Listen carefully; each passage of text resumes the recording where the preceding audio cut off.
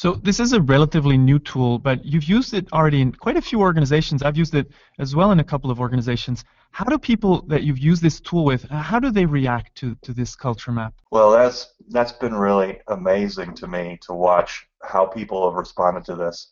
Um, Usually when when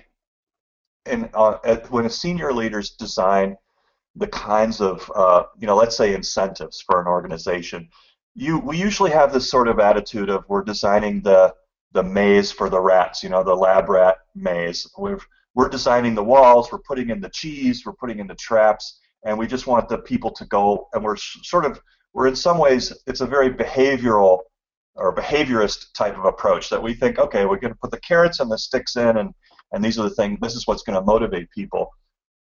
Rarely, if ever, do we go to the actual people and say, hey, this is the kinds of behaviors that we want. Um, Tell us how we can create an environment that would make you excited and energized to come into work and be this person and do these kinds of things.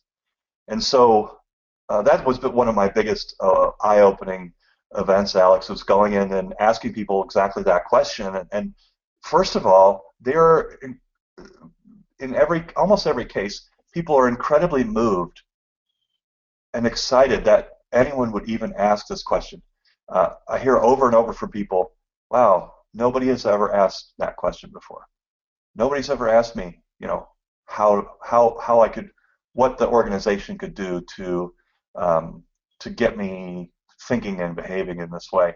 They've told me a lot of stuff. They've never asked me though, and I think there's a tremendous power to involving people in the design of their work, really. Yes, there's some danger. I mean, you're going to have, there's always the possibility that people are going to say, well, give me less work and more money.